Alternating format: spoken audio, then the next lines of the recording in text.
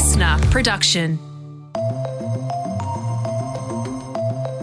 Hey, Tom here. In today's briefing, why China's taken Australia out of the diplomatic deep freezer. This afternoon, I've just concluded a successful bilateral meeting with Chinese President Xi Jinping. So that was last week. It was the first time an Australian Prime Minister had met the Chinese leader in 6 years, and there has been a lot of bad blood in between. So what's changed? Is it us or them? If they're cooling relationships with Australia, there's kind of has to be a way to justify that to the public. And it's more neat, they can say there's a new prime minister coming in Australia that seems to be more friendly, seems to be more reasonable, and someone that China would want to work with. Some really interesting analysis on how China's behaving and what it means for us. That's our briefing. First, today's headlines with Rihanna Patrick. It's Thursday, the 24th of November. Hi Tom, hi briefers. The New South Wales flood crisis has hit the town of Yuabalong. Overnight, residents have been evacuated by air as the town got cut off by floodwaters. Everybody's coming in helicopters to make sure that, we save a little community like Yuabalong. Yeah, dramatic scenes there. That's Peter Vlatko. He's from the Cobar Shire Council. So several hundred people have been working tirelessly to build a levee to withstand the Lachlan River ahead of the peak today there in Yuabalong. This could be a higher peak than what they saw in the 1950s, so a massive flood there too. Yeah, and the town of Moolameen, about 400 kilometres southwest of Yuabalong, is also under threat and expected to be isolated for weeks. This flood crisis just keeps on going and going and going. It's like a slow-motion car crash. Yeah, well, all that water has to go somewhere, and at the moment it's heading downstream. So while a lot of the towns that we've already reported on are cleaning up, it's now hitting these towns further down, where the water is travelling. And, it's expected that these New South Wales floods are becoming Australia's most expensive natural disasters too. That's huge, isn't it? It is. With insurers, they're estimating that this is $5.5 billion in claims that have been lodged so far. But yet, as we know, this water is continuing down. So really feeling for those towns, but also what that's going to mean going forward with a lot of roads currently damaged for some of those communities. And there's been another mass shooting in the US with 7 people shot dead in a Walmart in Chesapeake, Virginia. Through the course of the investigation, we believe it was a single shooter, and we believe that shooter is deceased at this time. That's Leo Kaczynski from the local police, and an employee posted a video on TikTok after the shooting suggesting that the store manager was responsible. Just left out the break room, manager come in there, started capping people up in there, started shooting, bro. Wow, if that's true, that's horrific. So this shooting comes less than a week after 5 people were killed in an LGBTIQ+ nightclub in Colorado Springs. Yeah, and there's a gun violence archive group that tracks gun violence in the US, and they've said that there's been 31 mass shootings in the US since just in November. And by mass shooting, they mean more than 4 or more people involved. And it just makes you wonder, when will they be talking about gun violence? When will they try to stop what's happening? Never, it seems. And I was having a conversation with a friend the other day, Tom, about how they were saying that they're not really interested about travelling to the US because they fear that something like this could happen while they're over there visiting. Absolutely. Also overseas, 2 massive explosions have shaken Jerusalem overnight, killing a teenager and injuring 18 others at a bus station. Police say they believe this was a coordinated terrorist attack, the likes of which a bomb like this that Israel has not seen in years. CNN's Hadass Gold reporting from the scene there. And while we're talking about overseas, Tom, Scotland has failed in its bid to hold a second referendum vote on becoming independent. Yeah, so there was a Supreme Court ruling overnight, and that happened because the British Parliament didn't approve this one. The last time they did approve one was in 2014. But the voters at the time rejected the prospect of independence by 55% to 45%. So they're not going to get another shot at the title this time around. First players and now fans have been stopped from wearing rainbow colours at FIFA World Cup in Qatar. Yeah, so reports have surfaced of fans at the Wales versus USA game having rainbow shirts, hats and other merchandise confiscated by local officials. Some of those reports were people refused entry for wearing this gay pride symbol. Yeah, FIFA has ordered Qatar to stop the crackdown, and on the field, Japan has pulled off a massive upset to beat Germany 2-1. It's over. It's happened again. So good news for Japan, not so good for Australia. We were up 1-0, but then France scored 4 more. So 4-1, we lost against France. We'll need to win or draw our next 2 pool games to get to the round of 16, and we play Tunisia on Saturday night. It's sounding pretty awkward, this World Cup, isn't it? I thought once the football started, there'd be less news stories about these other issues about human rights. But the crackdown on alcohol, then the flags on the players' arms, and now in the stands, it's just so extreme. Yeah, and I did notice, though, that Alex Scott, the former Arsenal women's player, and she's also a sports commentator now that she's left football, appeared on a BBC cross with a One Love band on, and it got the social media sphere talking. Yeah, well, the BBC's gone pretty hard on it. You know, they didn't put the opening ceremony on their main channel. Instead, they showed a documentary about the human rights abuses in Qatar. Man. So the BBC's not holding back, but neither are the local authorities, which is putting FIFA in a pretty awkward position. They've asked those Qatari officials to stop doing that. We'll see what happens. All right, Rihanna, we'll catch you tomorrow morning for the headlines. In just a moment, Antoinette is going to join me as we look at why China has taken Australia out of the deep freeze.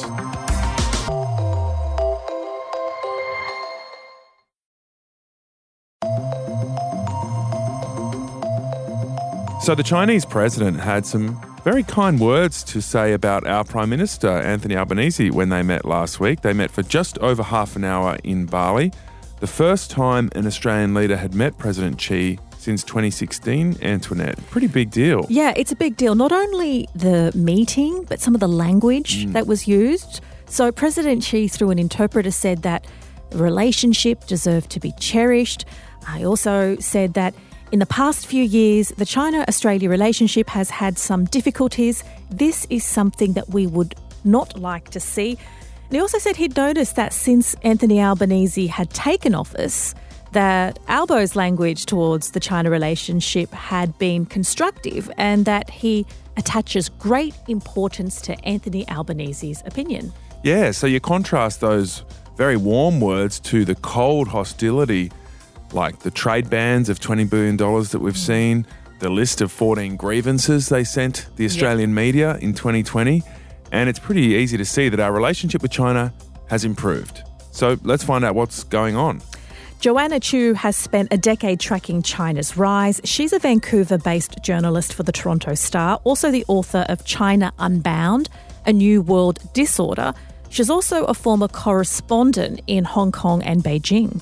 Joanna, thank you so much for joining us on the briefing. So looking at that meeting last week, does that tell you that Australia is officially out of the diplomatic deep freeze with China?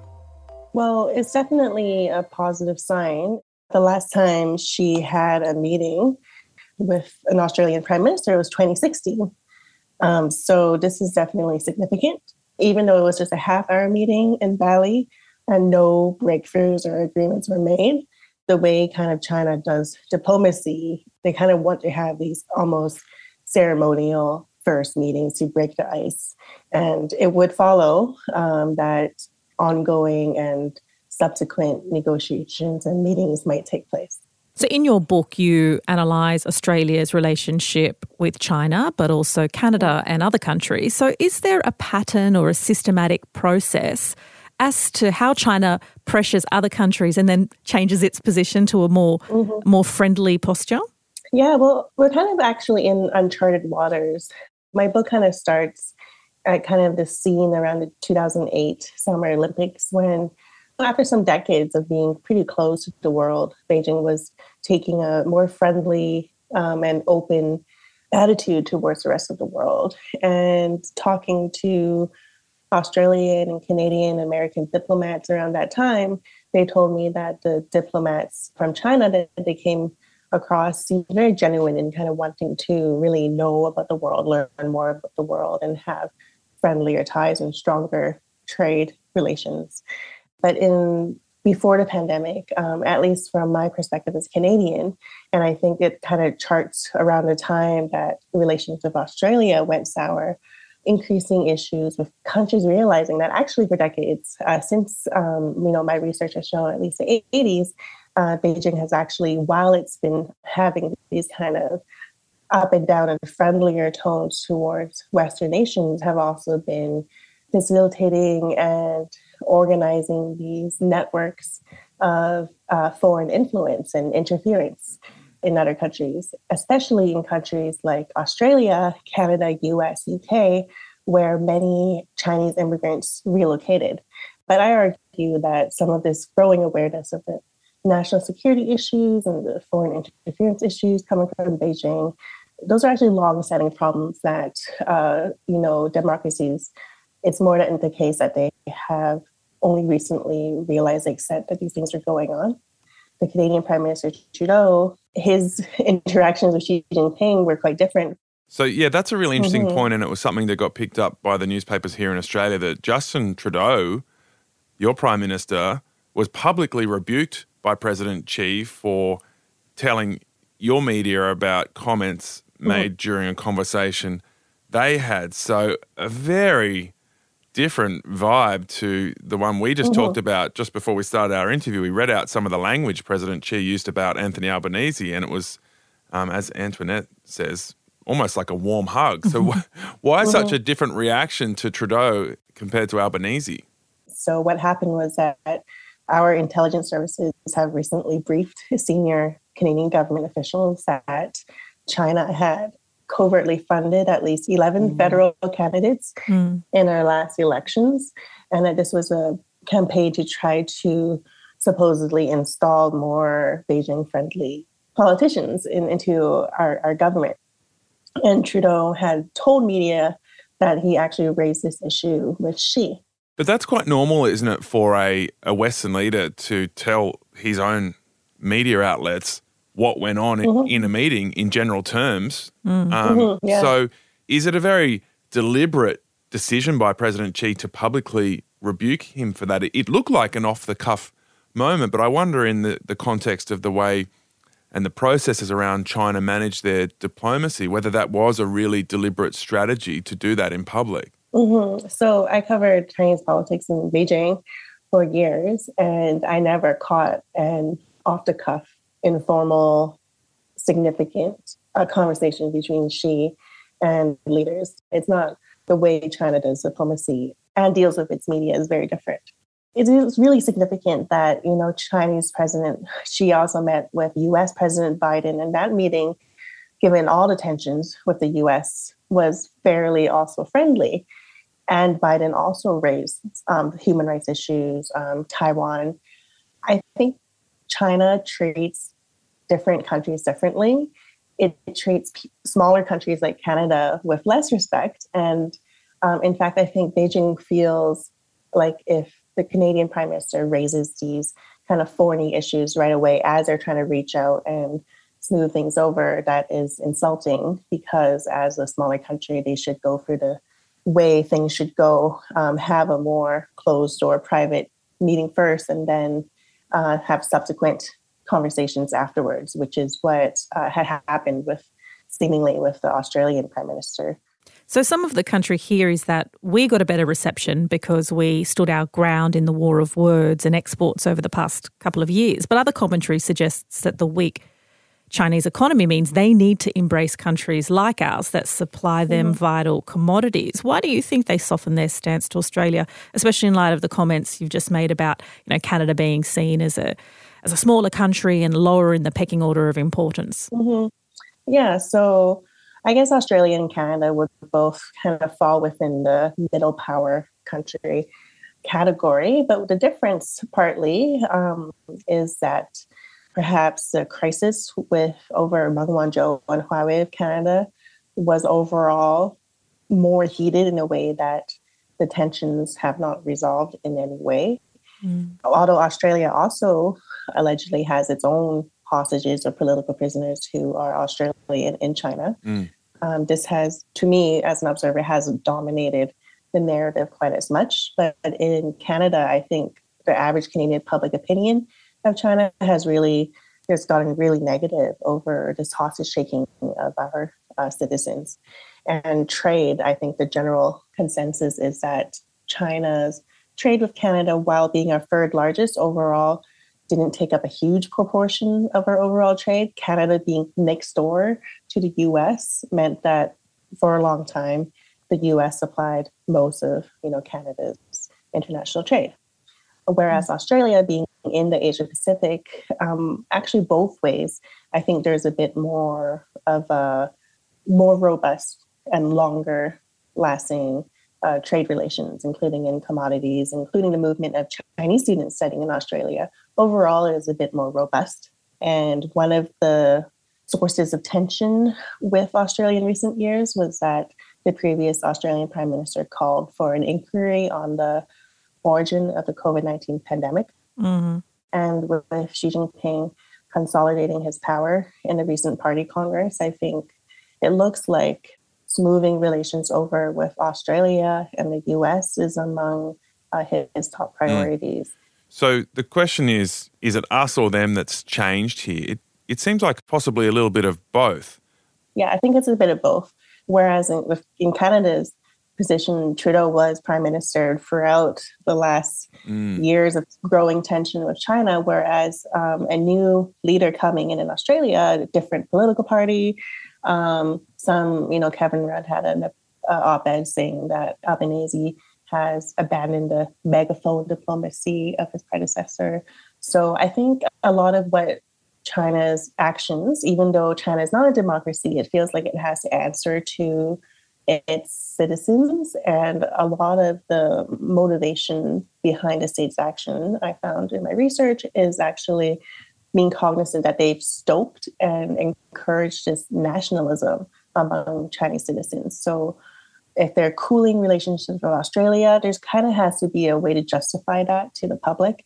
And it's more neat, they can say there's a new prime minister coming in Australia that seems to be more friendly, seems to be more reasonable, and someone that China would want to work with. You mentioned our former Prime Minister, Kevin Rudd. He also said that we could be dragged into a new war with China within 5 years unless the US and its allies deter Beijing from moving in on Taiwan. How likely do you think that is? Yeah, so that's really interesting because I was just in Taiwan along with many other journalists who visited or relocated to Taiwan in recent years. And on the ground, even though people are living their lives as usual, the risk of war that even Taiwanese military experts are predicting is at least a higher point relative to where it has been in recent years. So Australia, some experts say, out of any of American allies, might be most likely to get drawn into a military conflict involving the U.S., China, and Taiwan, partly because of the strong military ties between Australia and America, as well as actual statements. So Australian opposition leader Peter Dutton said last year that if he was the country's defense minister, that it would be inconceivable that we wouldn't support the U.S. if a crisis broke out in Taiwan. Even though he wasn't defense minister, I think it kind of points to more political appetite relatively in Australia towards supporting the U.S. at this level than I've seen in other countries where possibility of getting involved in this kind of conflict seems quite remote. That was Joanna Chiu, and her book is called China Unbound. And I think after hearing her analysis, it sounds like Australia's in a pretty good position, or at least a better position. I think Scott Morrison, our former Prime Minister, politicised the China relationship to try and win votes here at home, not really calculating the impact that might have had on our export markets. And now there's a confluence of good factors for us. We've got a more moderate government coming in right as China hits a bit of economic turbulence and appears to be taking a less aggressive stance to Australia and America. So we'll wait and see what actually happens, if there's anything tangible, but hopefully they start to reopen some of those export markets. On tomorrow's briefing, crypto's year from hell.